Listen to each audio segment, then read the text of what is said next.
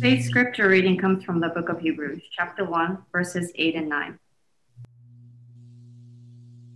But of the Son, he says, "Your throne, O God, is forever and ever. The scepter of uprightness is the scepter of your kingdom. You have loved righteousness and hated wickedness. Therefore God, your God, has anointed you with the oil of gladness beyond your companions." This is the word of God. All right, good afternoon. Is that introduction going to be, or has it been recorded? So what I'm going to do is every time I feel discouraged, I'm going to go and look at that and listen to that prayer. Thank you. Thank you. That was, okay, very, very kind, very kind.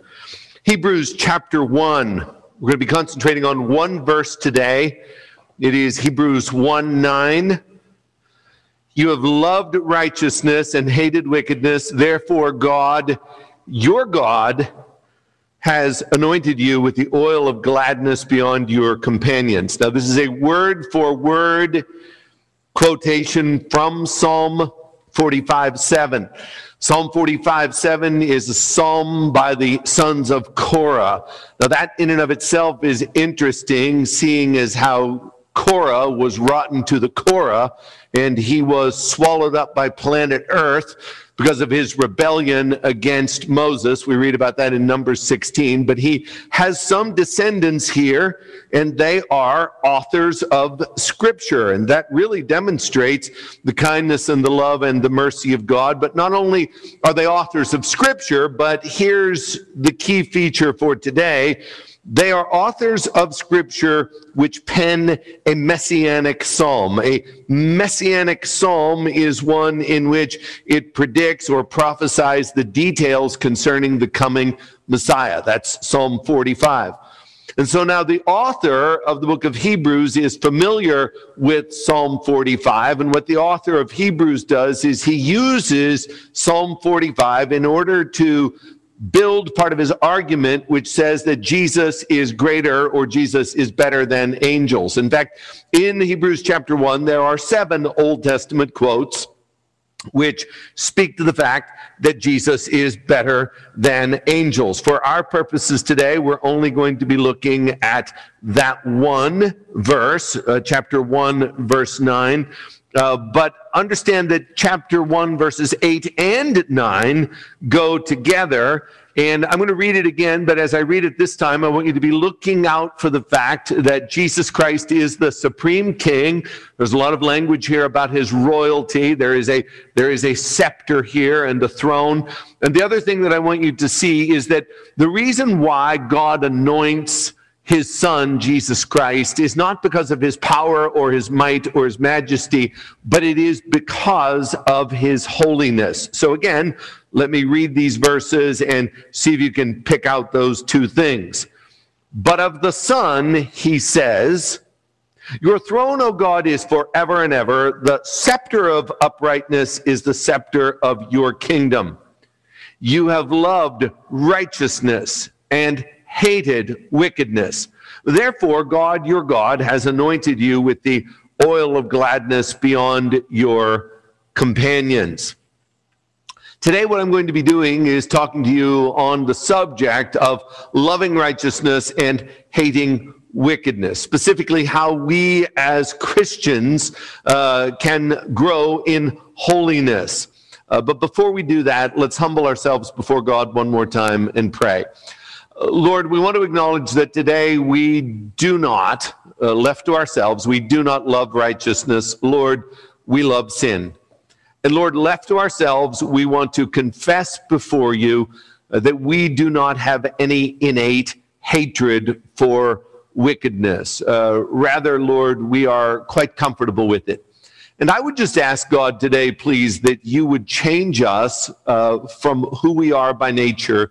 And Lord, by your Spirit, conform us into the image of your dear Son so that we might think as he thinks and feel as he feels.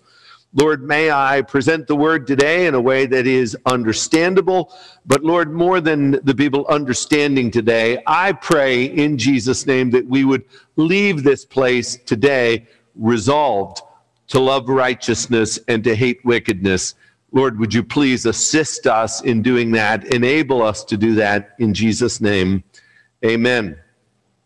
So first of all, exegetically, I want to be very clear here. Hebrews chapter 1, verse 9 is not instructing us to love righteousness and to hate wickedness. In fact, Hebrews chapter 1, verse 9 is not instructing us at all. It is not an imperative. It is an indicative. It is not talking about you or me. It is not talking to you or me. It is describing Jesus. The psalmist is writing to the Christ, and he's saying to the Christ, you have loved righteousness and you have hated wickedness. And so this is foundational before we consider how we live our lives and what we love and what we hate, to consider what Jesus is like. Fundamentally, and using proper hermeneutics, reading the text today, we have to say, along with the sons of Korah, Jesus Christ, we praise you because you are a lover of righteousness. And you have demonstrated your love for righteousness in that you have completely and accurately and thoroughly fulfilled the law of God. Your Father said to you, this is my beloved Son in whom I am well pleased. And Jesus, we praise your righteousness.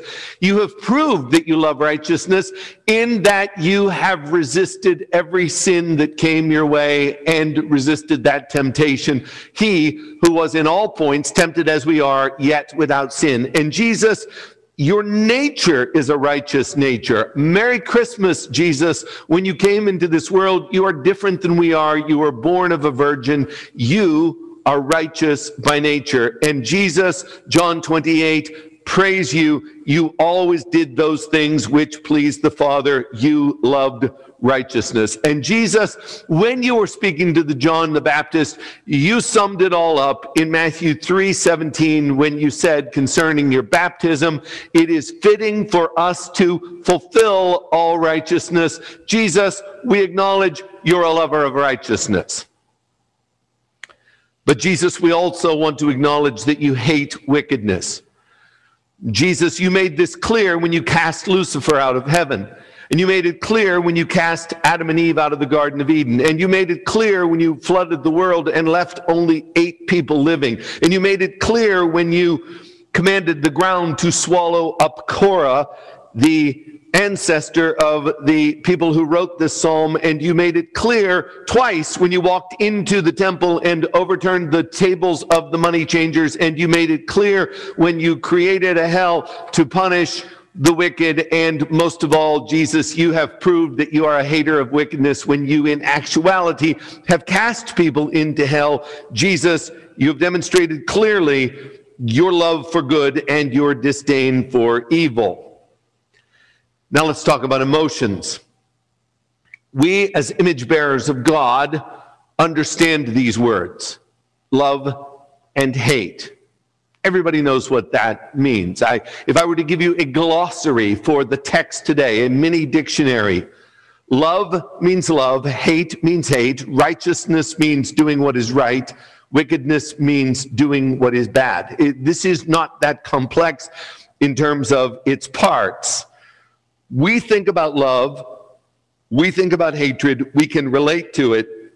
However, because we are fallen and finite, our emotions are muted and they are also distorted. But when Jesus loves, he loves thoroughly and completely and deeply and perfectly. And when Jesus hates, he hates righteously and thoroughly and deeply. And so Jesus has a capacity for love and hatred which exceeds ours. In fact, we can't even imagine his capacity for these things.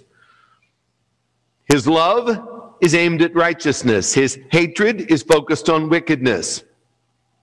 Now, this is more than just saying that Jesus was obedient to the Father's will. Let there be no mistake. Jesus was obedient to the Father's will, and thus he became a perfect sacrifice so that he could be our substitute and die in our place. Jesus is the spotless Lamb of God. But it is much more than that that is being said here.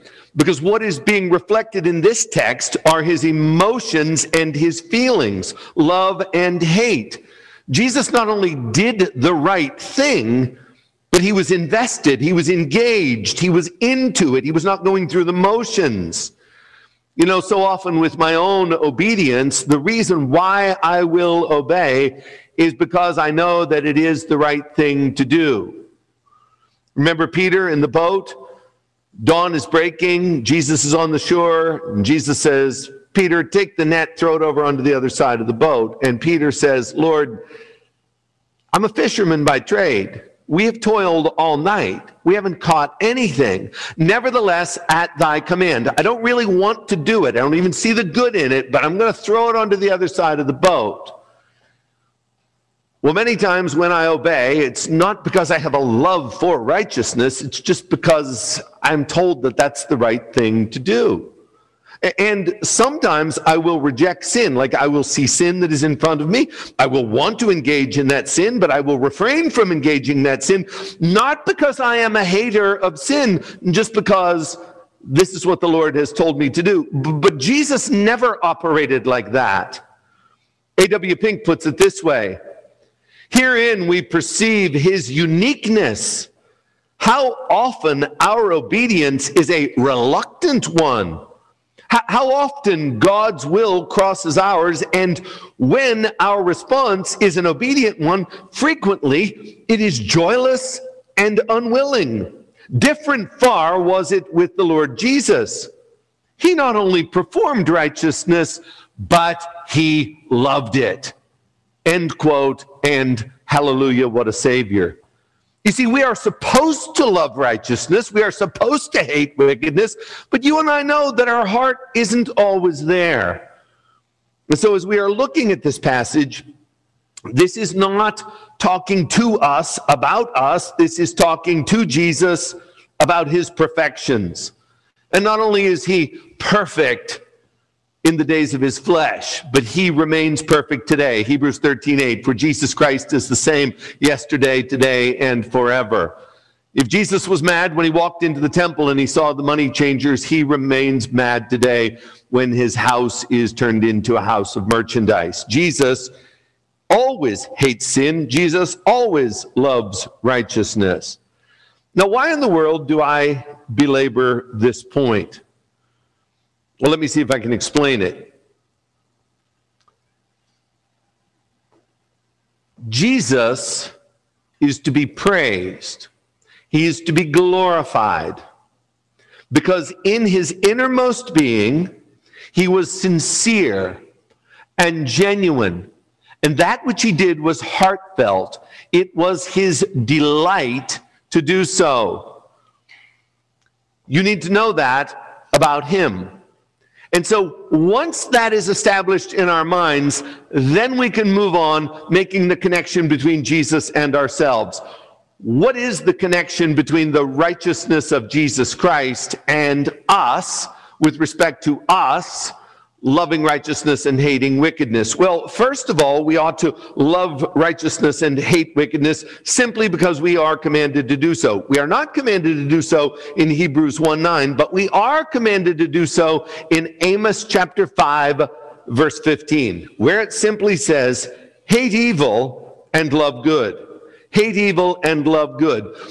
But there is a deeper, a more foundational reason as to why or how we are to hate evil and love good. And this, I think, is the key to motivating us to moving in that direction.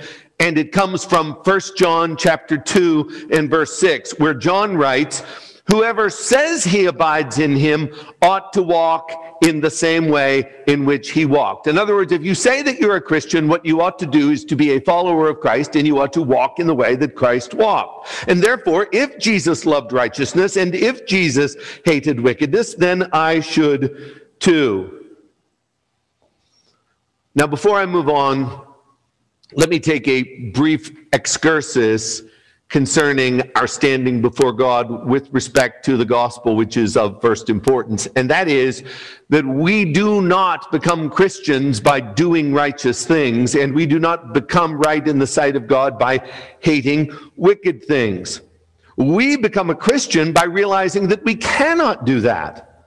and then realizing that Jesus did do that, and believing that he perfectly lived in my place and the perfect life which he lives, he offers me now to be put onto my record. Let me see if I can clarify this. Here is righteous living. That is, obeying the Lord, doing what he says, even doing it with a good attitude, righteousness expressed in the way that we live our lives. That is not going to help you in any way, because Isaiah 64:6 says that all of your righteousnesses are as filthy rags. You stand before the judgment bar of God. You've been as good as you can possibly be. It is of no value whatsoever. On the other hand, there is a righteousness over here, and this is what we like to call the righteousness of Christ, or imputed righteousness, or the smart guys, the theologians, they call it an alien righteousness. It's not called an alien righteousness because we get it from E.T. It is an alien righteousness in that it is not something which we innately have or experience. And this is Jesus coming into the world, living perfectly, completely fulfilling the law of God and pleasing the Father, and then his entire record is placed on our record. And when we stand before God to be judged, God is not looking at the way that we lived our lives, at our righteousness, but he is looking 100% at what Jesus has done, which has been given to us. And in turn, I've got sins that I've got to get rid of. I don't get rid of those sins by hating those sins. I get rid of those sins because this man over here in my place went to the cross, and for 6 hours he hung on that cross, and he bore the wrath of God in love. Jesus died for me with his blood, and with his death, he washed away all of my sins. And so now as I stand before God, I'm holding a record, but the record that I'm holding says nothing whatsoever about me and myself and what I have done, but it is all the blood and righteousness of Jesus Christ. I'm trusting in that and that alone. So you have these two types of righteousness. I love this kind of righteousness, which is realized righteousness and living it out. But I love this righteousness over here more, because in the judgment, it is this righteousness, the righteousness of Christ, that is going to get me into heaven, not what I myself have done. So I'm going to plead with you today to live righteously, but understand, even if you do in some way live righteously, it's not going to get you into heaven. What will get you into heaven is faith alone, in Christ alone, plus nothing. I hope we're clear on that, because if we're not, this is not going to be a helpful sermon. It is what Jesus has done for us, not what we do. I think you know that already. But even if you know that, because there are a lot of people that know that, and they can articulate the gospel. In our church, we find that when people come forward for membership interviews, we have to ask them their testimony, and they give their testimony, and then we say, upon what are you basing your life? Or if you were to stand before God right now and he were to ask you, why should I let you into my heaven? They give you a perfect answer. And we, as wise and discerning elders, will listen to their testimony, and if they can say, it's not my righteousness, but it's the righteousness of Christ, it's not what I've done, but that he died for me, well, then we let them become a member. And so there are a lot of people that intellectually understand that, but not everybody who can articulate the gospel actually belongs to Jesus Christ and is converted. But you have to believe that in order to be converted. But there's more to it than that. And so you say to yourself, how in the world do I know if I really belong to him, if it is more than just having an intellectual understanding of substitution? And the answer is that one of the ways that you can know whether or not Jesus is in your heart is if Jesus is in your heart. One of the ways that you can know that Jesus is in your heart is if Jesus is in your heart. You see, I can tell you today from the Bible that you are supposed to walk as he walked. And I can tell you to love righteousness and to hate doing bad. But what I cannot do, I would if I could. Honestly, I would. I love this church. I love those of you that I know. I love those of you that I don't know. I love. I would do this for you if I could. I would change your heart if I could, but I am not able to do that. You cannot change the heart of another person. I'm looking out at you folks here today. I think by far I'm the oldest one in the room. There used to be this guy. His name was Barry Manilow. He used to sing songs back in the 70s. Does anybody remember him? Oh, wow, this is a better church than I thought. All right, Barry Manilow. He had this song called Trying to Get the Feeling Again. Like, it's a very open and honest song. Like, he's got this girlfriend, and now they're just, it's just not there anymore. And he's trying really hard, trying to get the feeling again. Well, sometimes we're trying to get the feeling again. Now, I'm not saying that Christians live their life by feelings. We live by faith and not by sight. I understand that sometimes we feel down, sometimes we become depressed. We still have to battle the flesh. But I will say this, as a new creation in Christ, one of the things that has to be there is that there has to be some sort of a desire for righteousness and some sort of a hatred for sin. In other words, one of the ways that you know whether or not Jesus is in your heart is if Jesus is in your heart. And therefore, since you can't change your own heart, and since I can't change your heart, how do we develop the mind of Christ?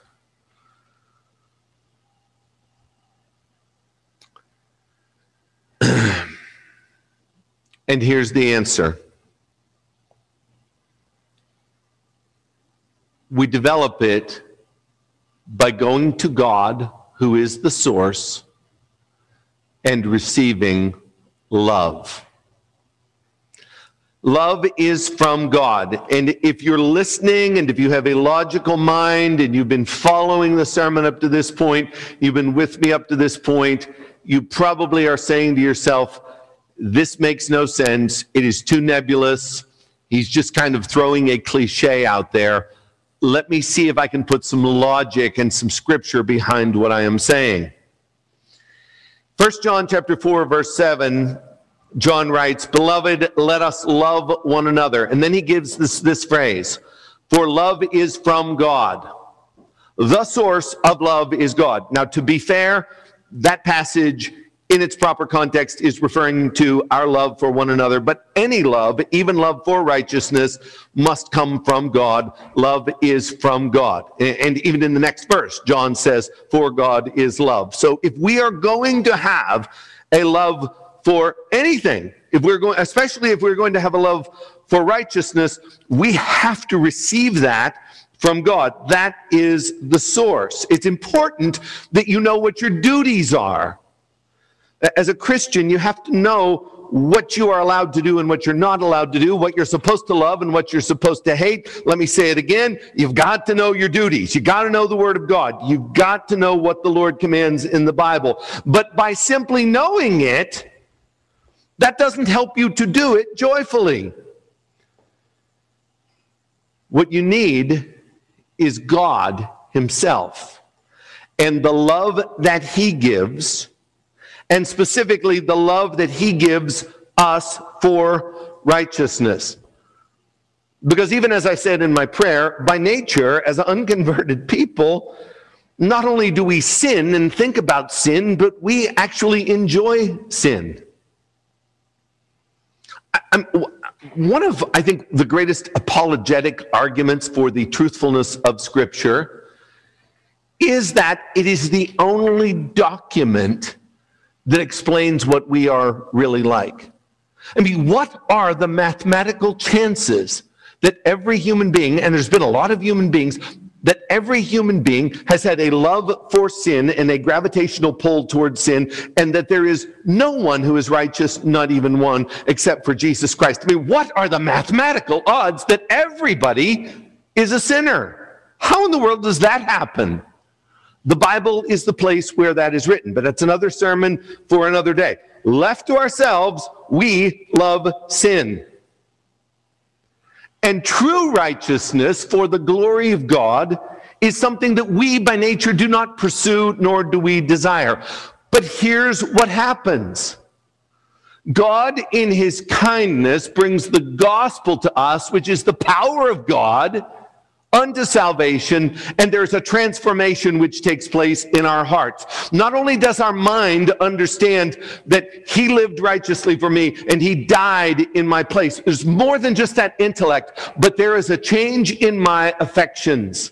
Whereas I used to love sin, and I used to look at Christians, and I used to say, these are the weirdest people that I have ever met. I mean, it's just like a sea of homeschool people. Like, it's just like, I do not want to be with them. And then something happens. We are converted, and the sin which we once loved and we once embraced, now it doesn't taste as good. It's bitter. And we try to go back into the sin, but we can't go back into the sin because something has happened to our heart. And these people, and maybe they even are genuinely weird, but these people who I used to perceive as weird, and I didn't want to be around them. Not only do I want to be around them now, I want to be like them now, and they are my brothers and my sisters. How in the world did this happen? It happened because Jesus came into your heart, and the way that you can know whether or not Jesus is in your heart is if Jesus is in your heart.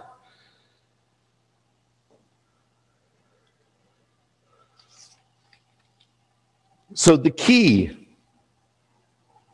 to walking like Jesus is to be close to Jesus so that your heart will be changed.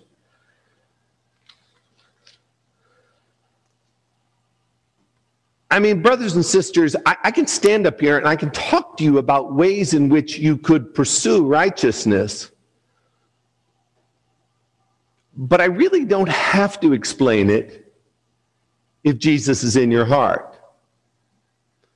I mean, could you imagine going to a meal, sit down, and before every meal, someone in the family would say, now, family, we're about to eat. Let me explain how this works. You have what are known as taste buds, and when the food gets into your mouth, you will experience a sensation. And you use a fork and you use a spoon, but you have to put it in your mouth. You have to chew it and swallow it. And then as you do this, you're going to receive nutrients and you're going to receive strength to continue in life. And in order to continue in life, you've got to eat the food. So I really want to I just want to encourage you to eat the food. I admonish you to eat the food. No, you sit down and you eat it because you love it. Doing what you love comes effortlessly. And if you are close to Christ, then pursuing righteousness and hating wickedness will come effortlessly. I'm going to give you some instructions today in fact, I've got 9 of them. I'm going to give you some instructions on practical things you can do to pursue righteousness. But listen to me and look at me. I got to say this. Those 9 things that I am about to give you are going to be of no help to you whatsoever unless you are close to and clinging to the source, which is Christ himself. In fact, I would say that the 9 things that I am about to give you will actually hurt you if you are not clinging to Christ. So the best part of the sermon is already over. What follows is just commentary. In fact, you don't even need the rest of the sermon if you're just clinging to Christ. Your heart will change. The way that you know that Jesus is in your heart is if Jesus is in your heart. And the reason that this is true is because he is the vine and we are the branches. John 15:4-5. As the branch cannot bear fruit by itself unless it abides in the vine, neither can you unless you abide in me. Jesus said, I am the vine, you are the branches. So, the source is love. Love comes from God. Love is expressed in the person of Jesus Christ. It is not a matter of knowing about Jesus, although you should know about Jesus, but it is a matter of actually knowing Jesus and knowing him well. That's how we move forward to love righteousness and hate wickedness. Assuming that that is you. I'm going to give you 9 points right now They're in no particular order. Maybe the 9th point is the best one, but other than that, they're not in any particular order. These things will be helpful to you if you really do have Jesus in your heart. Number 1, please beware of the fact that you are living in an inverted world. You are living in a twisted world. You're living in a world where things are upside down, where evil is good and good is evil. In Isaiah chapter 5, verse 20, it says, "Woe to those who call evil good and good evil, who put darkness for light and light for darkness, who put bitter for sweet and sweet for bitter." You do understand, as you go out into the world, that everything is turned upside down. Here's an example. President Joe Biden, the President-elect Joe Biden, said that on his first day of office, he will give transgender students access to sports and bathrooms and locker rooms in accordance with their gender identity in federally funded schools. And he is applauded for this. So get the picture. You are a boy, but you think you are a girl. Therefore, you can go into the girls' bathroom or the girls' locker room. When he puts this out, he is applauded as progressive and helpful to the education system, when in reality, it is warped and it is twisted and it is wrong. And if you stand up and you say, a man is a man and a woman is a woman, you are put down as being archaic and wrong. The world we live in celebrates sin and it mocks that which is wholesome. And so I just want to make you aware of this as you walk out into it and you're like, what? Well, like Alice in Wonderland, like where am I and what is going on? Nothing makes sense. Please understand, the world that we now live in does not make sense. It is inverted, it is warped, it is upside down.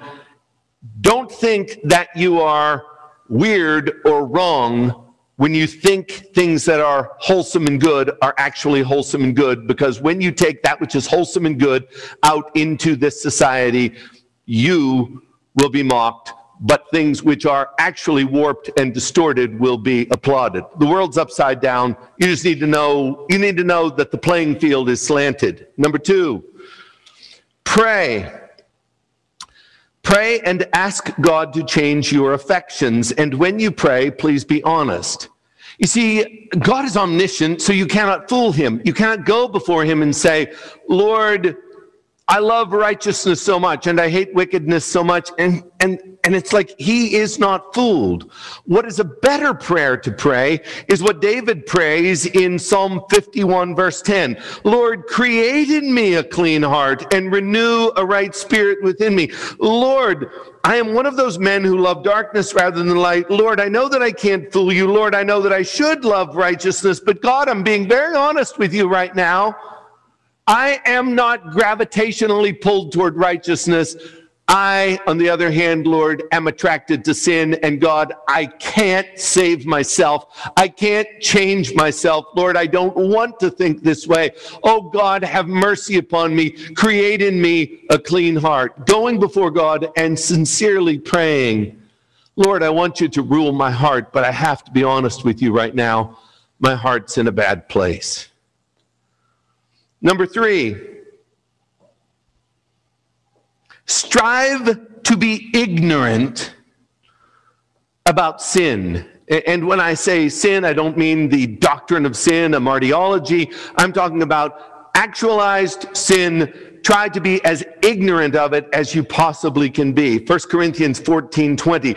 Brothers, do not be children in your thinking, but be infants in evil. Be infants in evil. Be infants in evil. How do I become an infant in evil?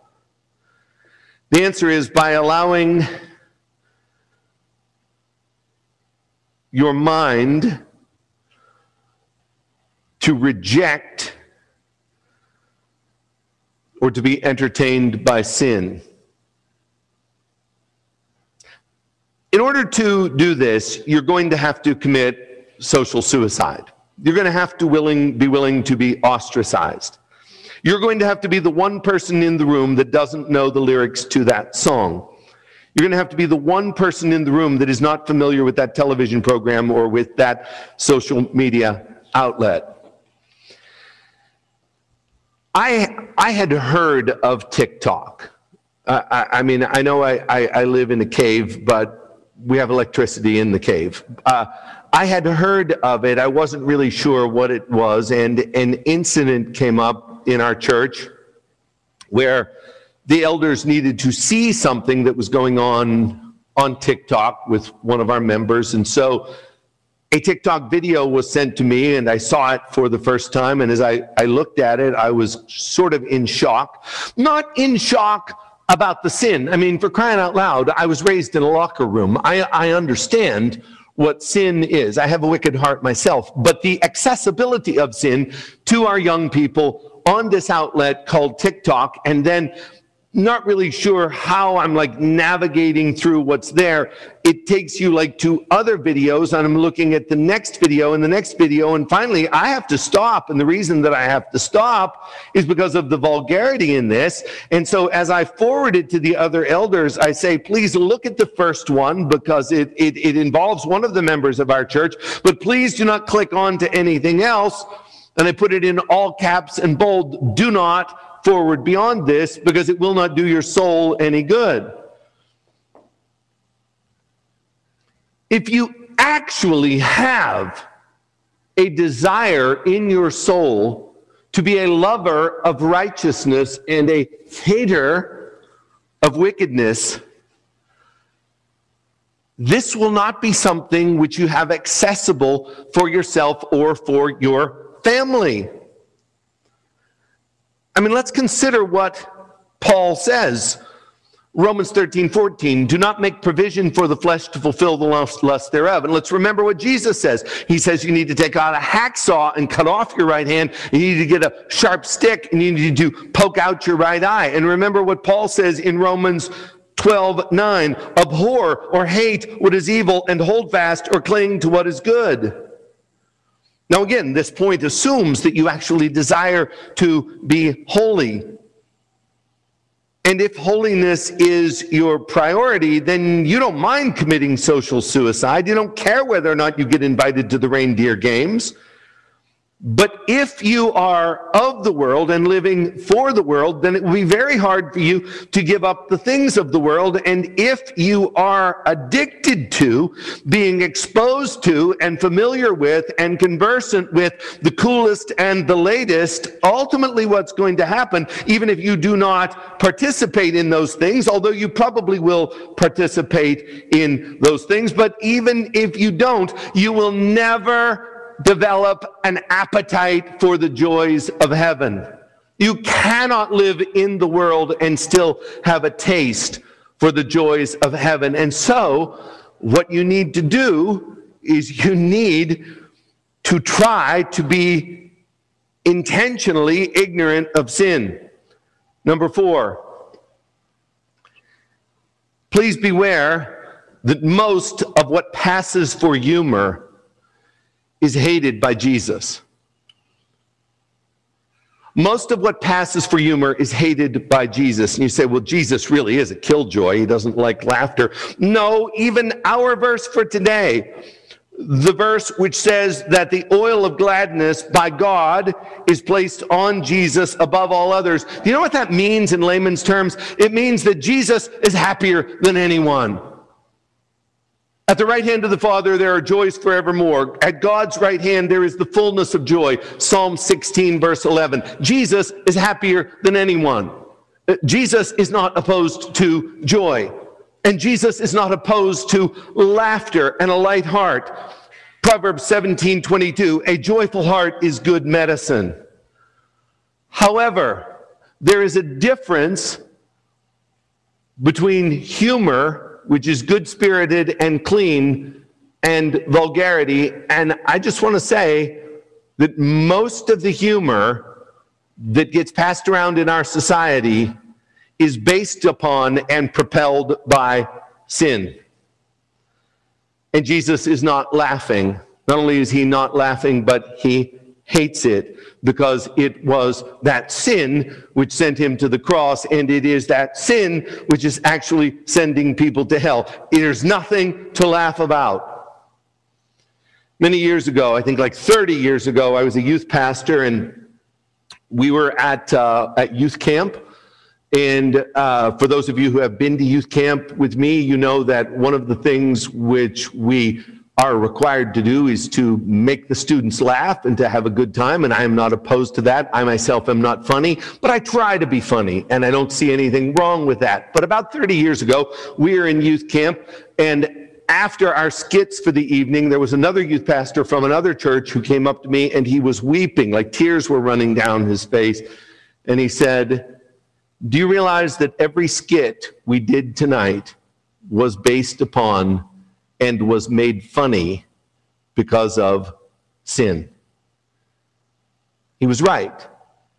We were preaching the word of God to the students, telling them to love righteousness and hate sin, but yet that which we were modeling in front of them was a frivolity or a looseness with respect to sin. No, Jesus hates it. Ephesians 5:4. "Let there be no filthiness, nor foolish talk, nor crude joking, which are out of place, but instead let there be thanksgiving." Here's your assignment for this week.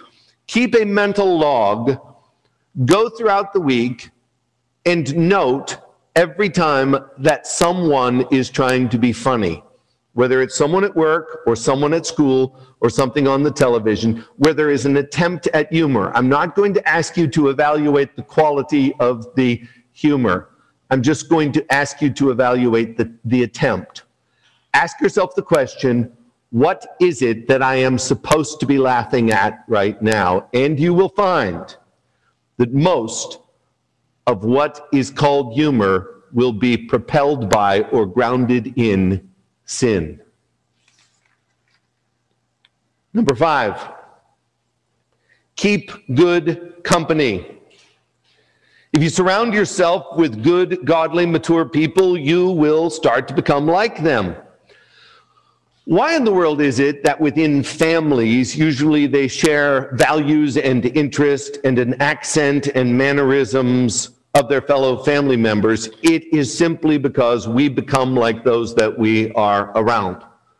So there are 6 original Moores.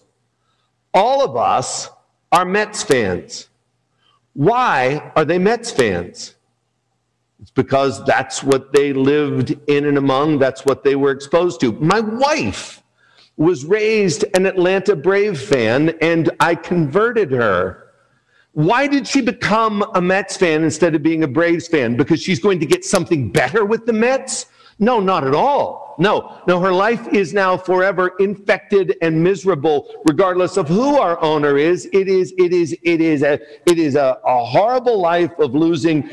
Being a Mets fan, and this is just like another sermon for another day, but you ought to be a Mets fan, because being a Mets fan really resembles real life, okay? That's just man born of woman is a few days and full of trouble. But again, another sermon for another day. She is a Mets fan because she lived in the midst of Mets fans. Likewise, you are going to become like the people that you associate with. If you have friends that are not saved, you may try, and I'll give you this. Your desire is for you to help them up. But in reality, they are going to pull you down. 1 Corinthians 15:33, do not be deceived. Bad company ruins good morals. Now, I'm not saying you should be unfriendly to anyone. In order to be salt, in order to be light, in order to be an evangelist, you have to be friendly. You have to have loose acquaintances with people for evangelistic purposes and to spread the love of God. Amen. But when it comes to friendship, when it comes to influence, Psalm 1:1 takes the day. Blessed is the man who walks not in the counsel of the wicked, nor stands in the way of sinners, nor sits in the seat of scoffers. So I would ask that you evaluate your circle of friends and ask yourself, do these people contribute to my sanctification? And quite simply, if they do not, then you should distance yourself from them. And I know that this sounds radical, but again, if you are not in the first place clinging to Christ, wanting to love righteousness, wanting to hate wickedness, then this all sounds very bizarre. But if you really do love Christ and you want to become more like Christ, then you will hear the words of Christ in the Sermon on the Mount, who said, "Blessed are those who hunger and thirst for righteousness, for they shall be filled." You'll pay any price in order to be righteous. Number 6. I almost left this point out, so I'll go through it quickly, but I still think it's a helpful point. And that is, verbally cheer for righteousness and verbally boo wickedness. Not literally. I'm not saying when you see something righteous that you literally applaud or that you boo. But what I am saying is, use your lips in order to make a commentary on the world. And when you see something that is a delight to the Lord, say something. Acknowledge it. I have a man in our church who every morning he sends me a text. And this text comes in the form of a poem and a scripture verse at the bottom. It's a short poem and a scripture verse at the bottom. Every day he sends one. And it is either something about how great God is in creation and nature or providence or the sacrifice of Christ or the love of God. Something like that. The Bible says, out of the abundance of the heart, the mouth speaks. He must love righteousness because he talks about it all the time. I would say the way that we can encourage one another in the church is if we begin to talk about righteousness as if it were a good thing, and if we were to be putting reminders in one another's ears when there is an observation of wickedness, not in a judgmental way, and certainly not in a way that would embarrass anyone, but just to make it known. That's not good. When I was raising my children, we'd be walking along, we'd be out in public, and I couldn't make a speech at the time, but when I would observe something that was a behavior from other children, which I did not want my children to duplicate, I would just whisper and I would say, "Do you see them over there? I don't ever want you to do that." Speak about that which is wicked and call it what it is. Speak about what is good and call it what it is. You say, well, I mean, that's very judgmental. No, Ephesians chapter 5, verse 11, it says, "Take no part in the unfruitful works of darkness, but instead expose them." Has it ever happened to you that you've seen something and there was kind of a check in your spirit, like that just isn't quite right, or that is categorically sinful? And everybody else is seeing it, but nobody is saying anything about it. And then someone says, "I feel very uneasy about that." And you say, "Oh, thank you for saying that. I felt the same way." And what you have done by acknowledging that is you have confirmed in my heart that I was going down the wrong path.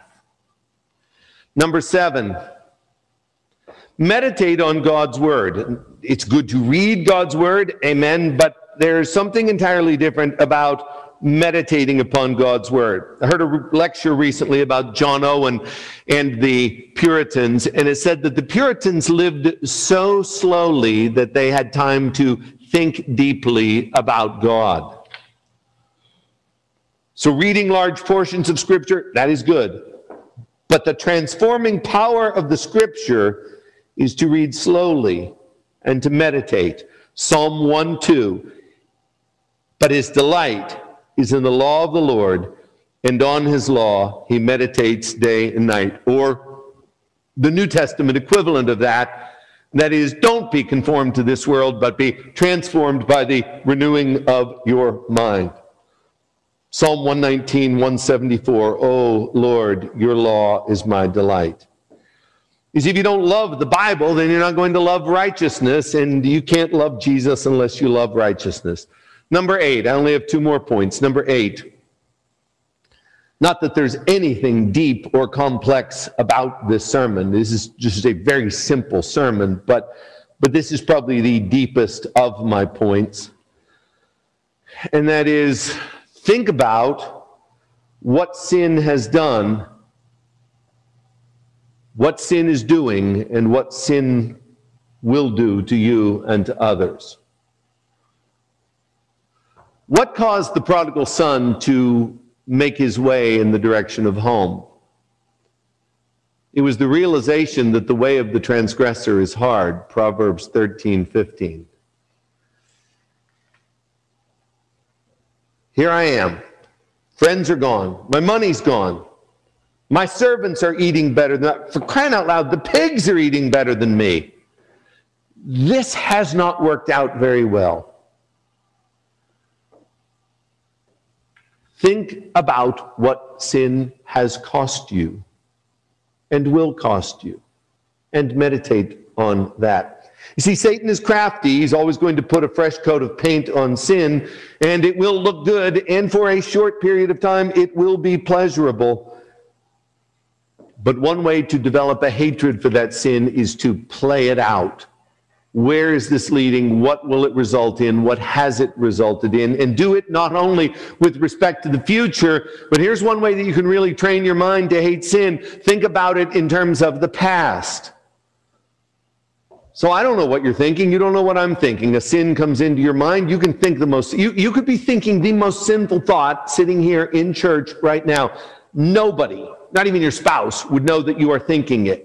Thought comes into your mind about sin, perhaps a sin in your past.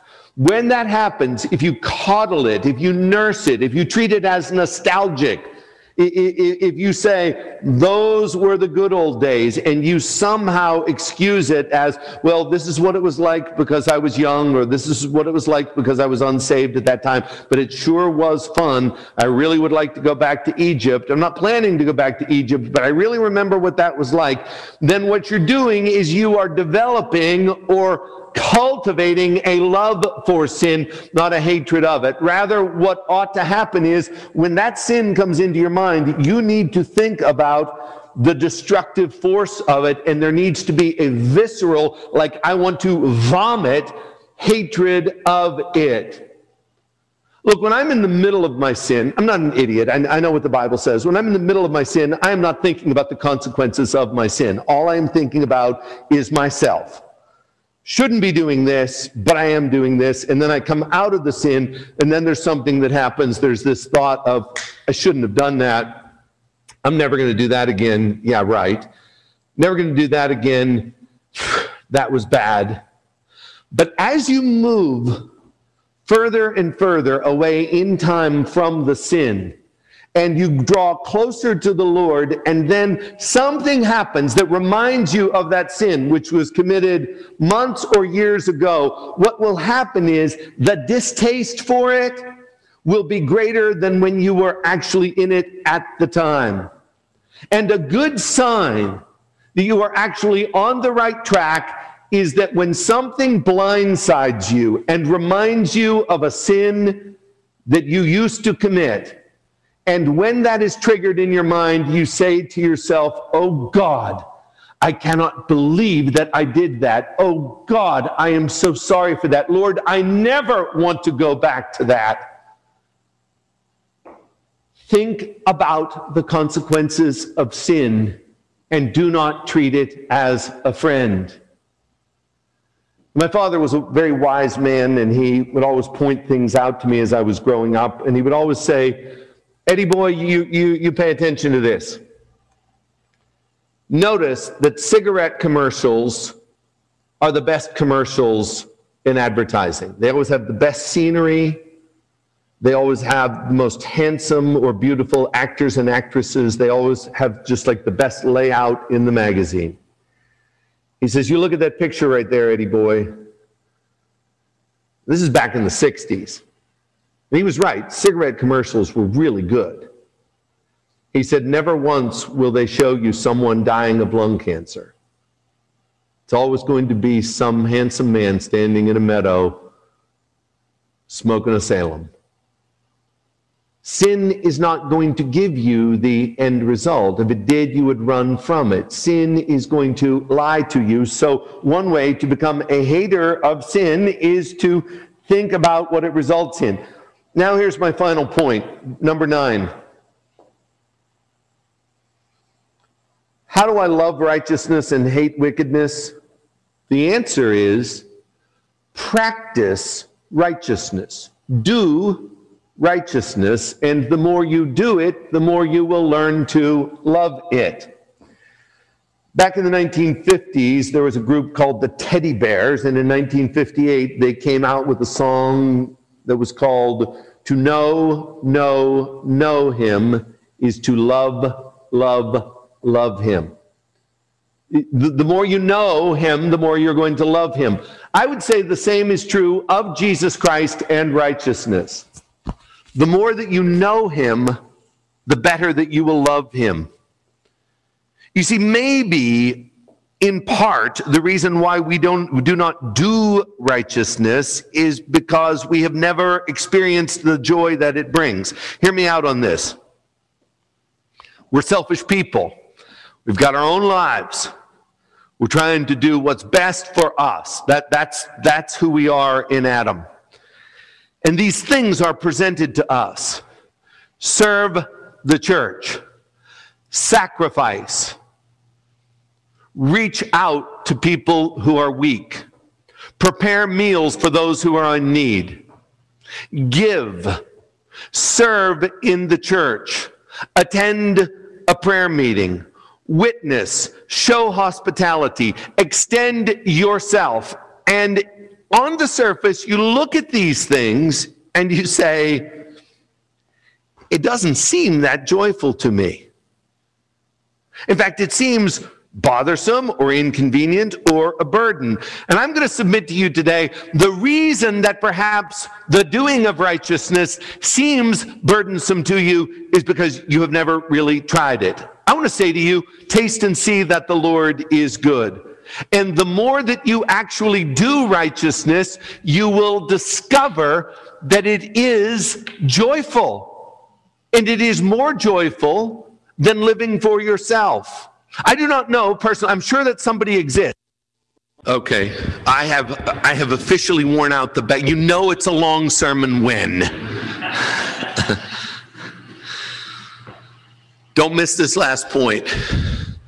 James says, you not only need to hear the word, but you need to do the word. And then there's a verse at the end of that passage which describes the reward. And he says in James 1:25, but the one who looks into the perfect law, the law of liberty, and perseveres, being no hearer who forgets, but a doer who acts, here's the punchline, he will be blessed in his doing. This verse does not say that at the end of your service of being a doer, you will be blessed by God because he will reward you. But the Lord will reward you. But that's not what James is saying here. What James is saying here is that in the doing of the word, there is a reward in and of itself. There is a joy associated with righteousness. And you, as you pursue righteousness, are going to find in that pursuit that joy will come. And as joy comes, what you will want to do is you will want to be more righteous. And as you are more righteous, more joy will come. And as more joy comes, you will want to be more righteous. And God is a rewarder of those who diligently seek him. I mean, if God...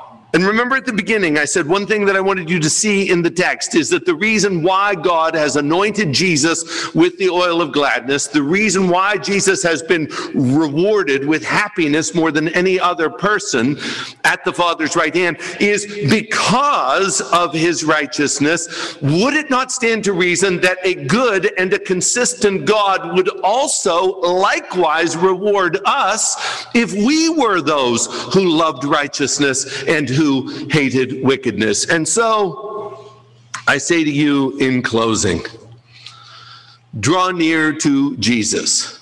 Remember about an hour ago, I told you the most important thing is that you draw close to Jesus. Attach yourself to the vine. Cling to him. And out of that from the source of love that he provides, take practical steps to love righteousness and hate wickedness. Father in heaven, I thank you for the attentiveness of these people. Oh Lord, it's the middle of the afternoon and these people are listening so attentively. God bless this precious church. Oh God, bless this precious church and bless these precious people, Lord. God, would you please grant them a hatred for sin? Lord, would you bring revival to this place, a revival of righteousness? Lord, would you please stir within all of our hearts, Lord, the desire for a pursuit to please you. And then, Lord, would you give us the grace to carry it out? This we ask in Jesus' name. In Jesus' name, amen.